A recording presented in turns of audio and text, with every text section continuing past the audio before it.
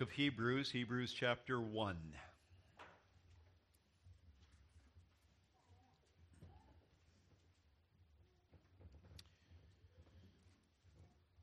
The text for the sermon are the first three verses. I will read them again. Hebrews chapter 1.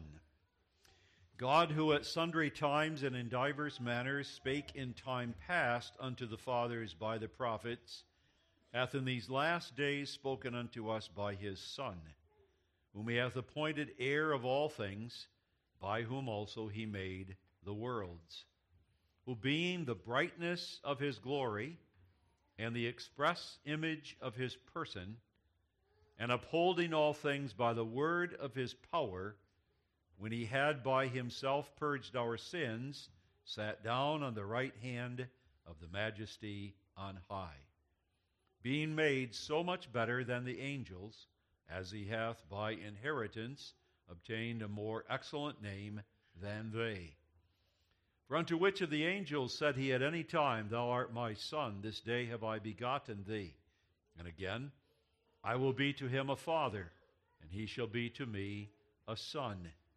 And again, when he bringeth in the first begotten into the world, he saith, And let all the angels of God worship him. And of the angels he saith, Who maketh his angels spirits, and his ministers a flame of fire. But unto the Son he saith, Thy throne, O God, is forever and ever. A scepter of righteousness is the scepter of thy kingdom. Thou hast loved righteousness, and hated iniquity.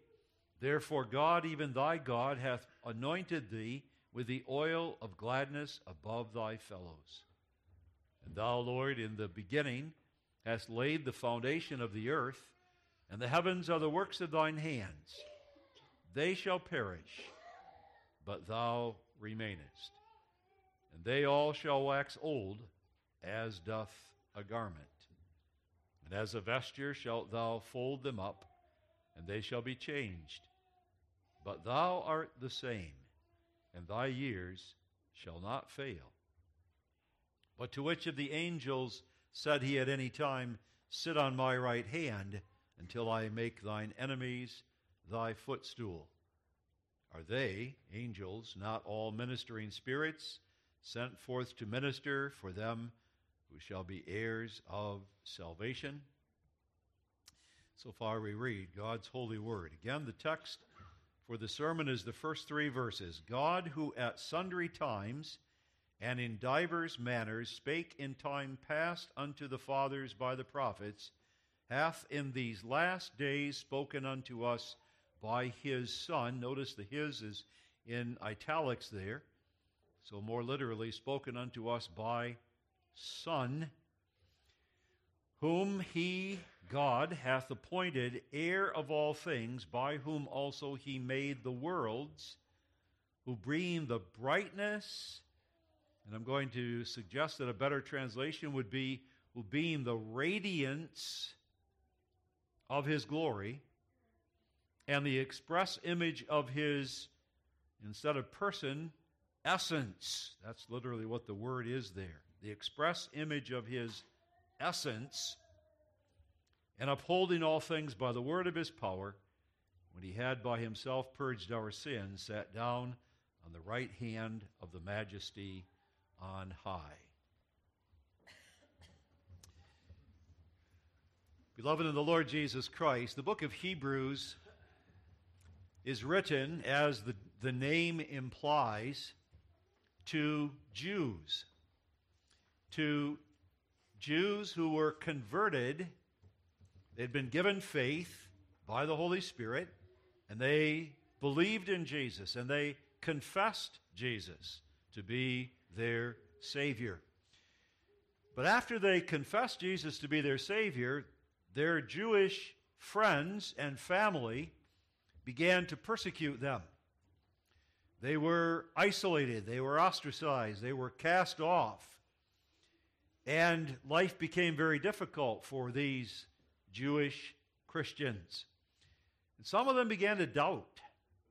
You can imagine that their family and friends would batter them with all kinds of abuse and saying that you believe in this Jesus. How do you know that he's the mediator?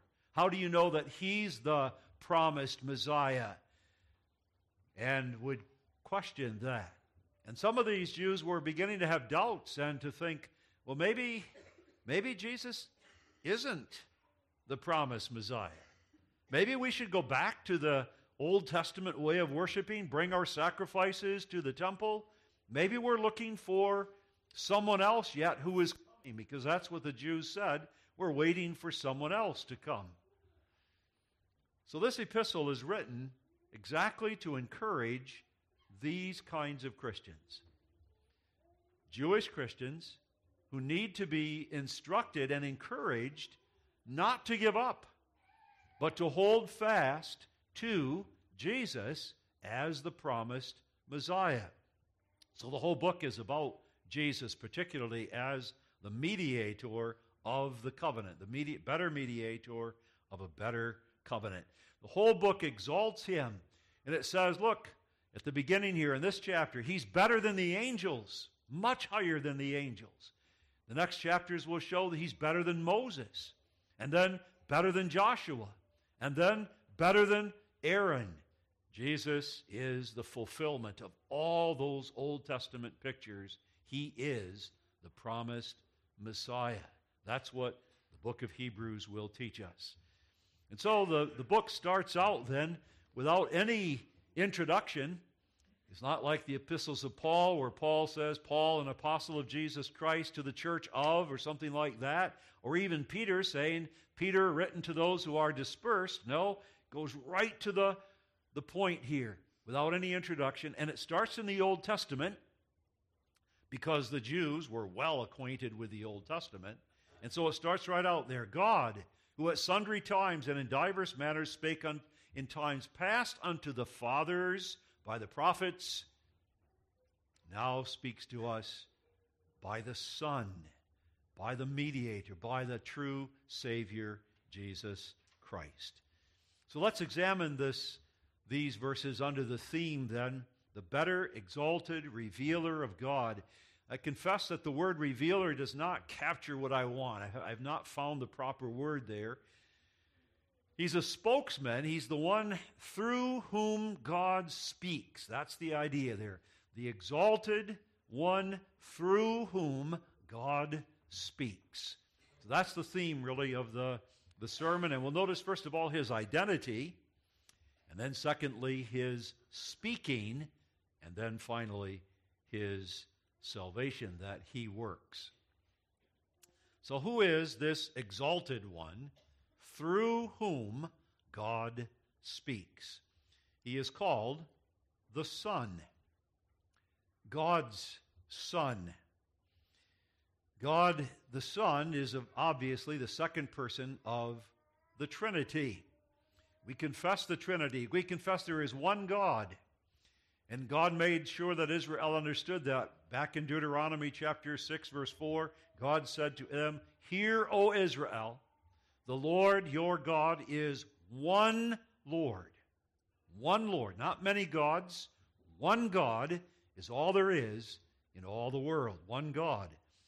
And yet, in a certain sense, God is three. Not three gods, but three. Because God is a triune God. He's Father, He's Son, and He's Spirit. There are three within the Trinity, three within God, who say, I.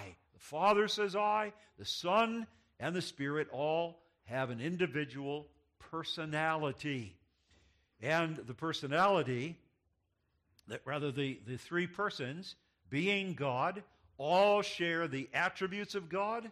They are all one essence. There is not one who is higher than another, but they are all equally God. And yet they're unique. And the unique personality of the Son is captured in the word Son.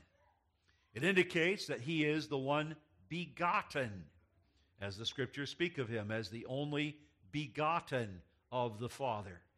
The Son is eternally begotten. Never was there a time when the Son was not. It's not as if the God, the Father, lived for a while by himself and then he begat the Son. No, because then he wouldn't be Father. Always eternally, the Son was begotten of the Father. And the Son, because he's Son, reflects the perfections of the Father. Just as a little boy looks like his father, so the Son within the Trinity reflects the perfections of the Father. And just as a father loves his Son, so within the Trinity the Father begets his Son in love. They are united in that love of a Father and a Son. But understand that the text is not talking merely about the second person of the Trinity when it says the Son. It is the second person of the Trinity, but it's the second person of the Trinity who has become flesh. It's Jesus. The Son in the text is Jesus. And that's evident from a number of things. First of all, the rest of the chapter goes on to quote many psalms that are referring to the Messiah. And because it's applied to the Son here in this chapter, clearly, it's the Messiah that's being referred to as the Son.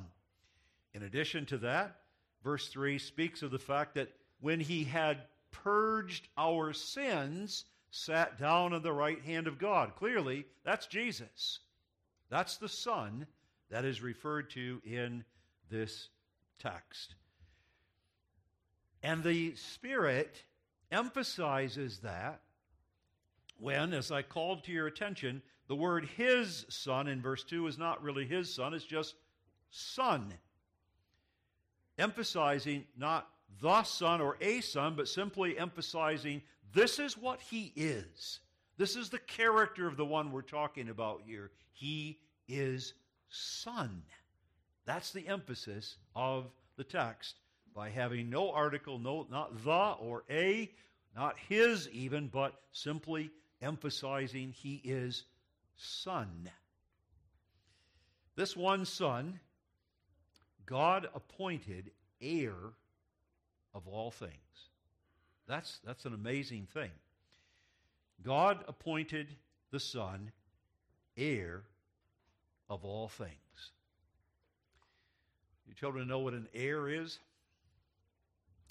An heir is someone who will be given a gift, usually from the parents, called an inheritance. The parents divide up their goods and say to the children, well, you will get the land, and you will get the house, and you will get this furniture, and you will get this money. And so the possessions of the parents are divided and given to the children.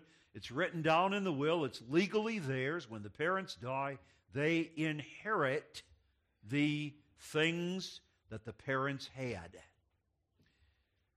The Bible says here, God declared to Jesus, you will inherit everything. You will inherit heaven. You will inherit the earth.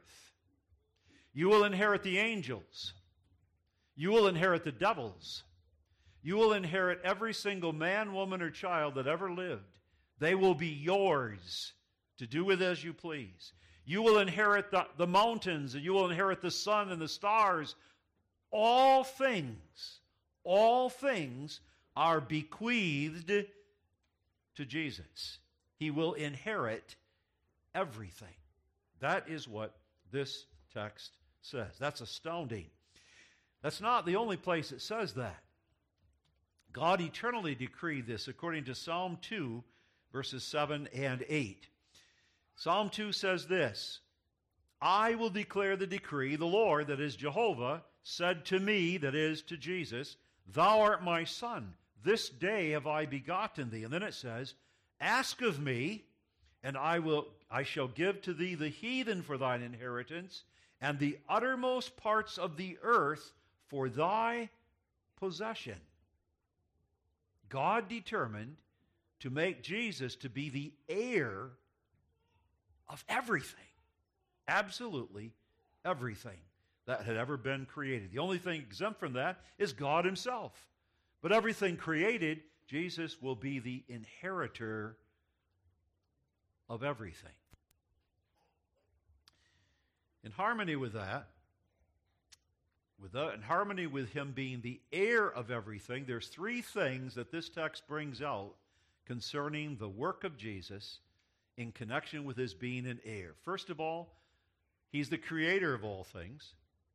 Secondly, he's the preserver of all things. And thirdly, he's the redeemer. God said you will inherit everything, and he is also the creator. The creator. As this text points out, by whom also he, God, made the worlds. God made the worlds by Jesus.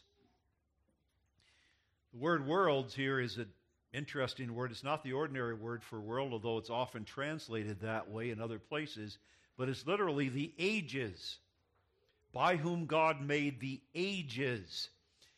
And that means that it's not merely the material stuff that Jesus made, but all of the ages, the whole of history was under the creation of Jesus Christ.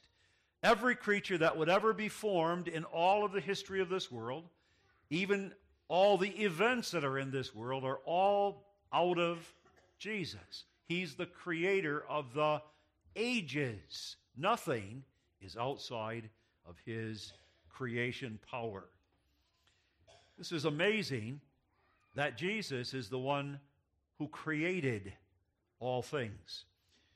We know that God, out of nothing, spoke and called into existence the mass of material. We know that God said, "Let there be light," and there was light. That God said, "Let there be a firmament," and there was a firmament out in the heavens. God said, "Let the dry land come out of the waters and appear," and then God created every living thing in the air, in the fish, in the sea, and on the land.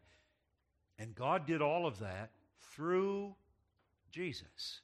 He is the one who created all things. That's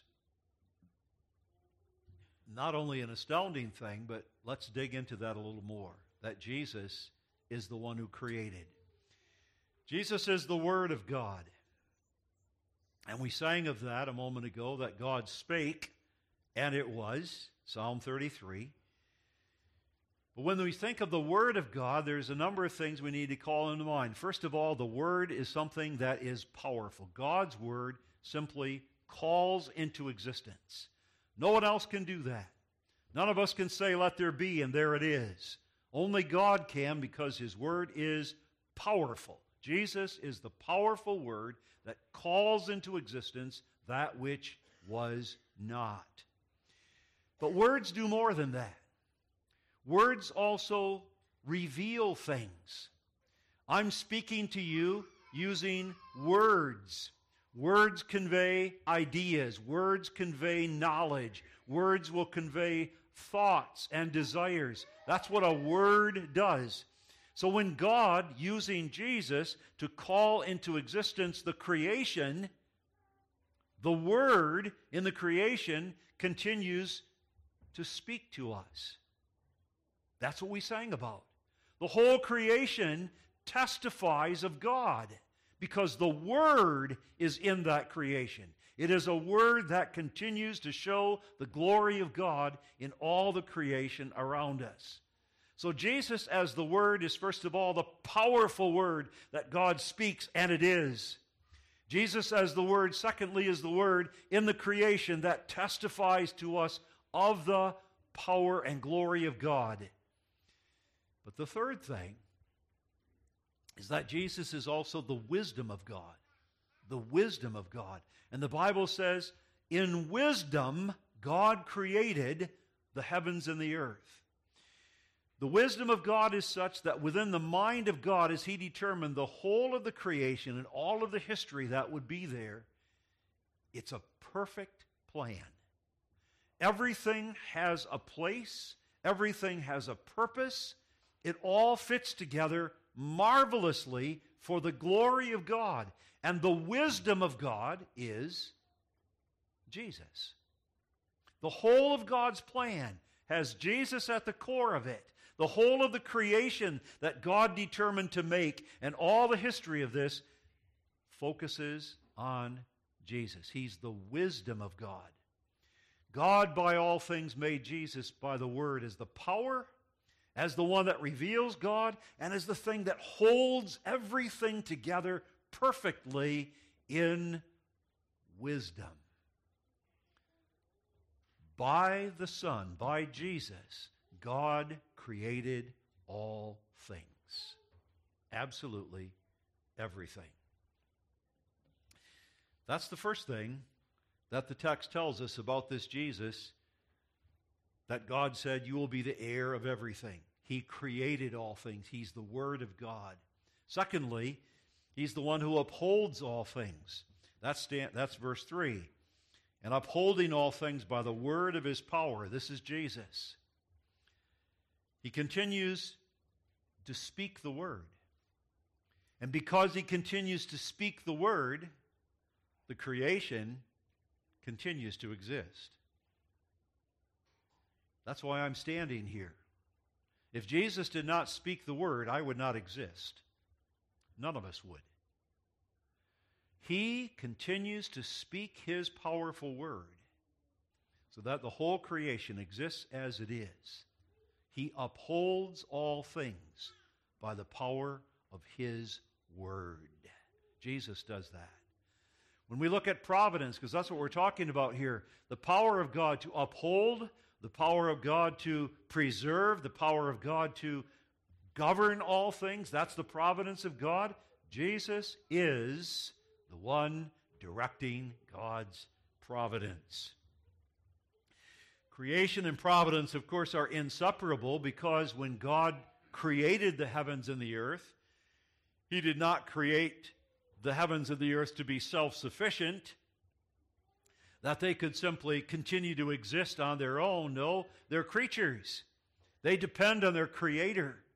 And if there was not a word there upholding them, they would cease to exist. So Jesus is the one who not only created all things, He's the one upholding all things. That's two of the things that the text tell us about. The one that God says you are the heir of all things, Creator, the one upholding, and then the one who redeems it. Because we read in verse 3, when He had by Himself purged our sins. Purged our sins. And this, of course, refers to the saving work of Jesus Christ. How Jesus Christ came into the world in our flesh in order to die for sin. That's why He came. We and all men are born into this world filthy, polluted, corrupt, guilty in Adam, dead in sin as we are born, incapable of doing any good. We have to be saved from our sin. Because God determined to gather to Himself a people that would live with Him, that would be able to fellowship with Him and enjoy covenant life with Him. That's God's plan. But to do that, He had to purge us from our sin. So Jesus came into this world, and He came here to be the Savior of His people. God, and again in His wisdom, said, in eternity, these people belong to Jesus. They're part of His body. And therefore the sins of His people could be imputed to Him. And He could go to the cross in our place and pay for our sins. And having redeemed us from that, paid that penalty of God's wrath, His perfect righteousness now could be imputed to us because we are one with Him in the body, elect people of God. But the word purge is more than that. It goes beyond that. Because purge means to cleanse. What I've talked about so far is the fact that we are justified in the blood of Jesus Christ, that God looks at us as being righteous. And yet we all know that justification does not mean that I am changed. I'm still sinful. You're still sinful, even though you're justified. So the text is talking about going beyond justification. It's the next step. It's sanctification. It's cleansing. He cleansed us from sin. This is the word used in Matthew 8 when the leper came to Jesus and said, "If thou wilt, thou canst make me clean." And Jesus said, "I will, be thou clean." Cleansed. The leprosy was gone. So also in 1 John chapter 1, it speaks of being cleansed. 1 John 1 verse 7, "But if we walk in the light, as he is in the light, we have fellowship one with another." And then notice, "And the blood of Jesus Christ his Son cleanseth us from all sin." And it goes on in verse 9. "If we confess our sins, he is faithful and just to forgive us our sins and to cleanse us from all unrighteousness." So you have forgiveness of sins, but then you have a cleansing of all unrighteousness. That's the sanctification part. Jesus came not merely to atone for our sins, but also to cleanse us, to remove them. In essence, he's done that. In principle, we are already sanctified. The fullness of that will not happen until we die and are in heaven, and all the sin will be removed. But in principle, he's accomplished that already. But he didn't just die for his people. John 3:16 says, "For God so loved the world that he gave his only begotten Son." The creation. The world there doesn't mean every single person. Of course not. He died for his people, but he died for more than that. He died for the creation. And Romans chapter 8 says that the curse is removed from the creature, from the creation, by Jesus Christ. His atoning death took away the sin and guilt of his people and the curse from the creation. So the heir now, the heir of all things, not only is the one who created all things, the one who upholds all things, but he's also the one who cleanses it, redeems it by his blood, and cleanses it from all impurity. This is the Son. This is the one that the writer here is saying to these Jews, look at him. Look at who this mediator is. He's not someone that you should despise, not someone you should turn away from. Don't look for anyone better. This is the Son who is the heir of all things. Creator, preserver, redeemer is this Jesus. Now the text says it's through this Son that God speaks. Through this Son, God speaks to us. God, who at sundry times and in divers manners spake in time past unto the fathers by the prophets, hath in these last days spoken unto us by his Son.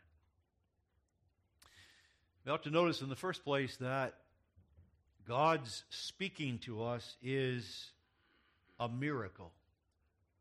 Part of his perfect plan of revealing himself to us.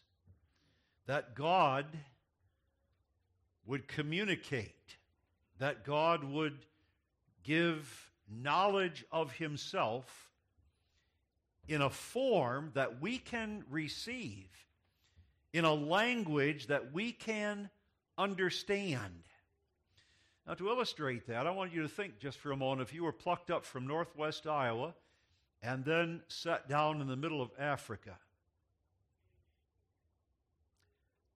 how would you communicate? How would you tell them who you are? How would you tell them where you came from? How would you tell them about your life?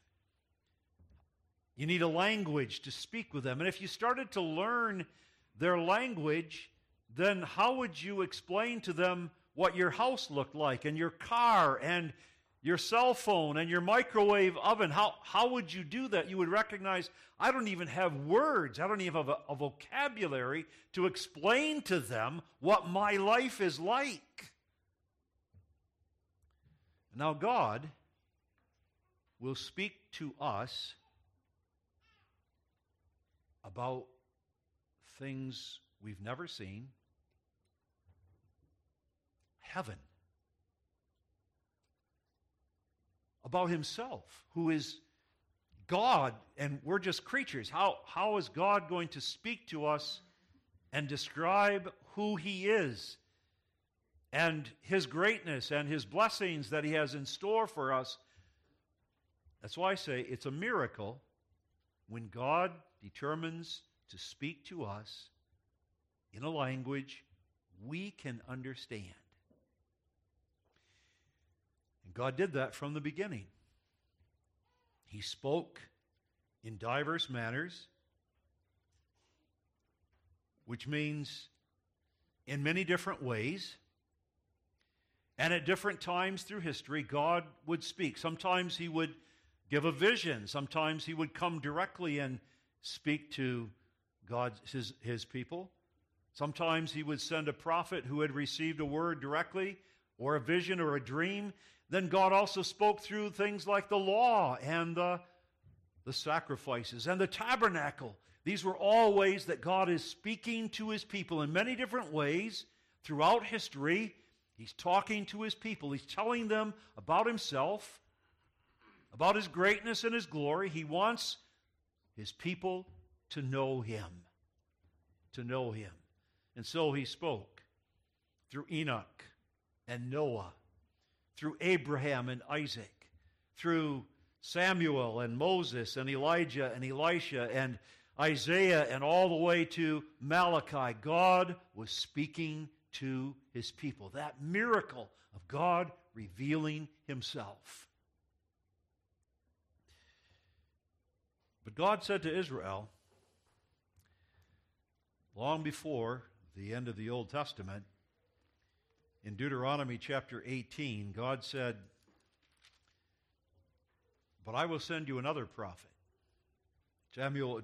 Deuteronomy 18, verse 18, I will raise them up a prophet from among their brethren. So it'll come right out of the midst of the people, just as you, Moses, did.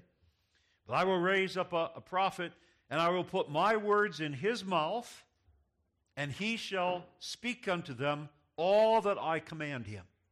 He will talk to them. He will give them my words. And it shall come to pass that whosoever will not hearken unto my words, which he shall speak in my name, I will require it of him. God demands that we listen to that prophet. That prophet is his son. That's Jesus. That's the one he would raise up from among his brethren. And so we read in the text,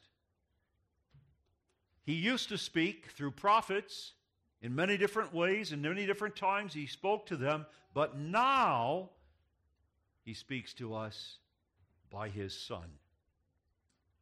Jesus came into the world in order to speak to God's people. He took upon himself human flesh. He lived among the people. He taught them day after day. By word and deed, he taught the people who God is. He taught them with authority. He showed them who the Father is, so that he could actually say to Philip, Philip, you've seen me. You've seen the Father. This is the one I came into the world to reveal, the Father. All my works, all my words point to him. He did this in a special way on the cross. There, the glory of God, there the revelation of God comes into the clearest focus, the justice of God and the love of God, the God who says sin must be punished because I am a righteous God, but also the God who is our Savior. Our Savior. Jesus is the one that God speaks to us. God, through whom God speaks to us. As God spoke, He had that revelation written down so that you have the Old Testament there. You have the Old Testament, all God's Word is written down so that we can reveal, so that we can know Him. But now in the New Testament, God speaks to us through His Son. Now we have the New Testament written down so that we can know God. But God continues to speak to us through His Son. Every page of Scripture testifies to us of His Son. It does. And the Bible is preached. And as the Bible is preached, Jesus is speaking to us. And as we read the Scriptures and study it, Jesus is speaking to us.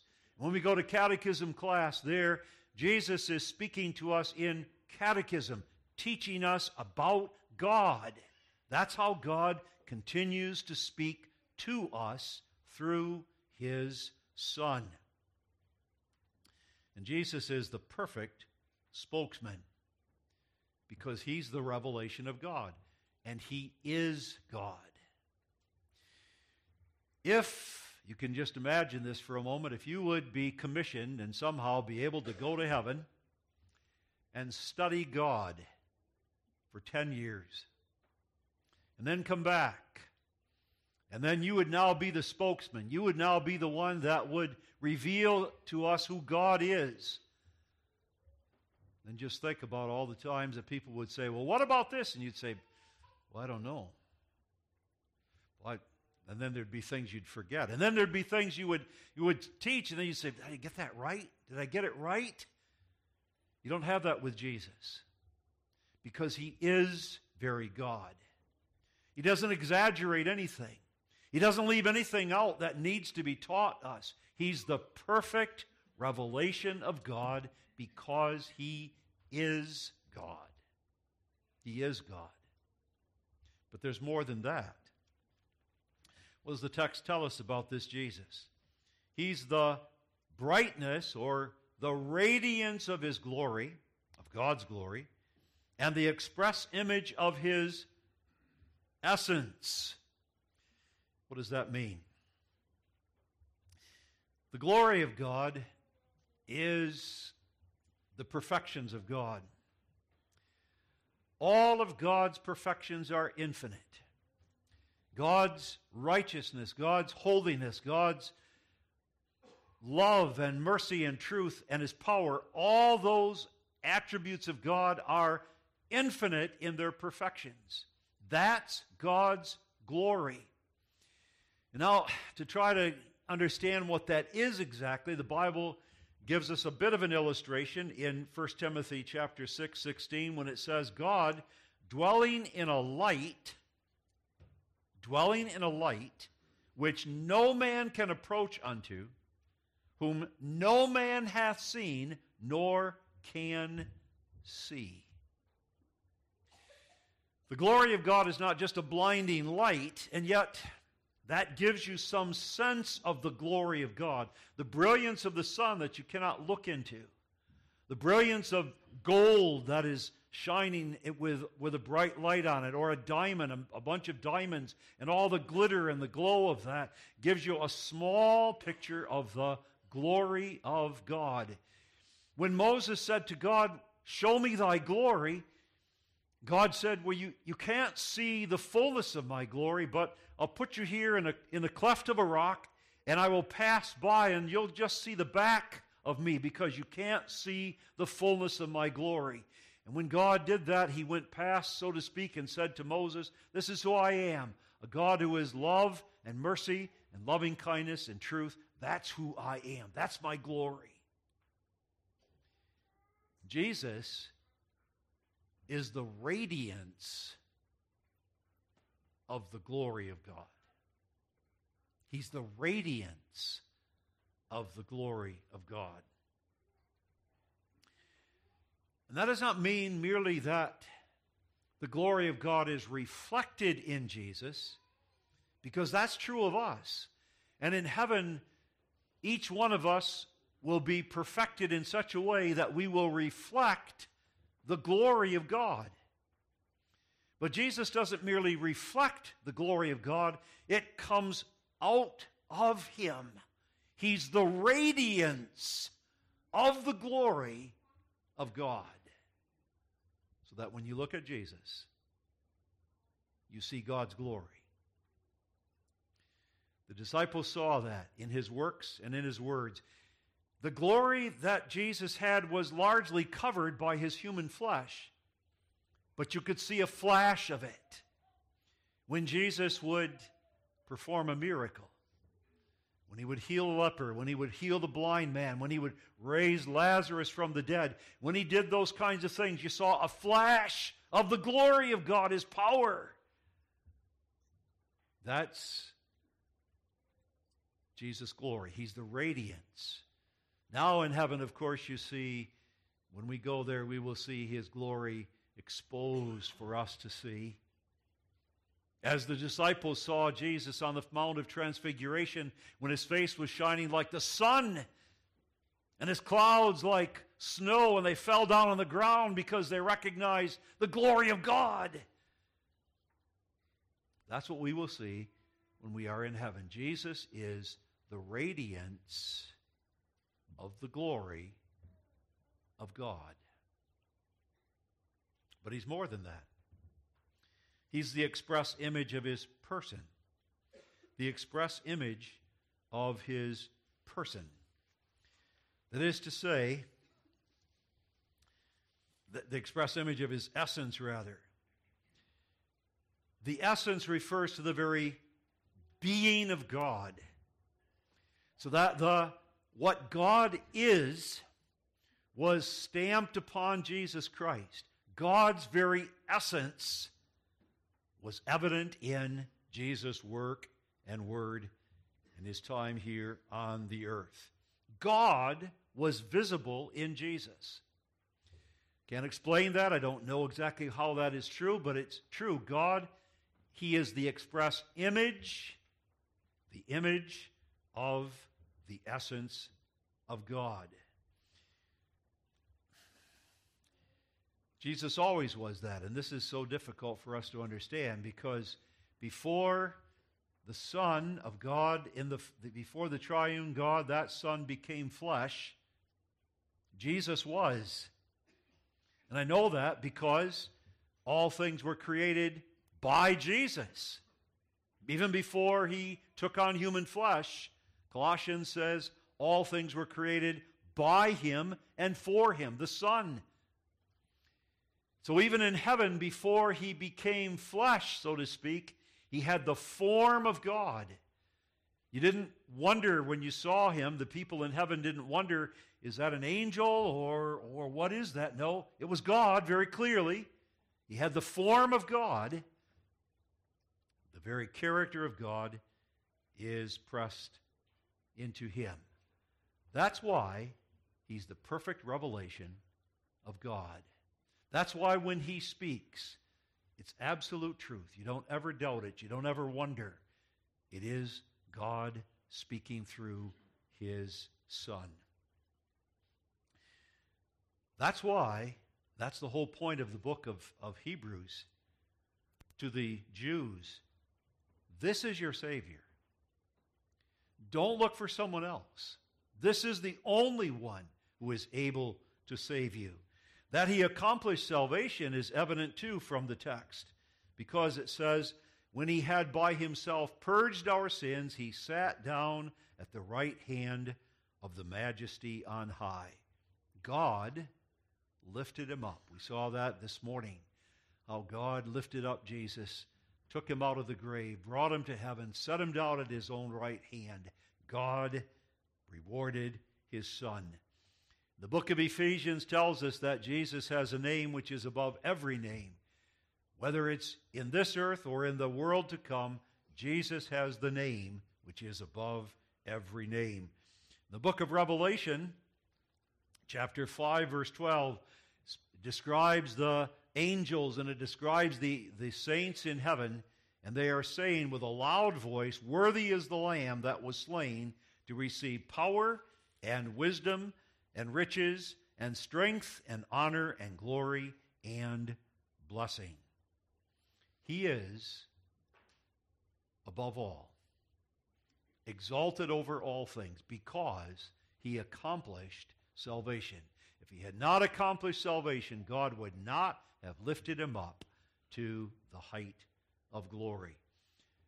From that position, in exaltation, God speaks to us today. He is ruling. As we saw this morning, he's executing the counsel of God with a view to his second coming. He is able to save his people to the uttermost because he has all power and all glory given to him. And from that position, God speaks to us. He doesn't speak by an angel. He doesn't speak by a mere man, by mere prophets that God sent, but it's Jesus himself who speaks to us. And it's through this, through the Bible. There isn't any more revelation needed. There isn't anything that can be added to this. This is the full revelation, and through this word, God continues to speak. The implication of that to each one of us then is, take heed to that. Don't ignore the word.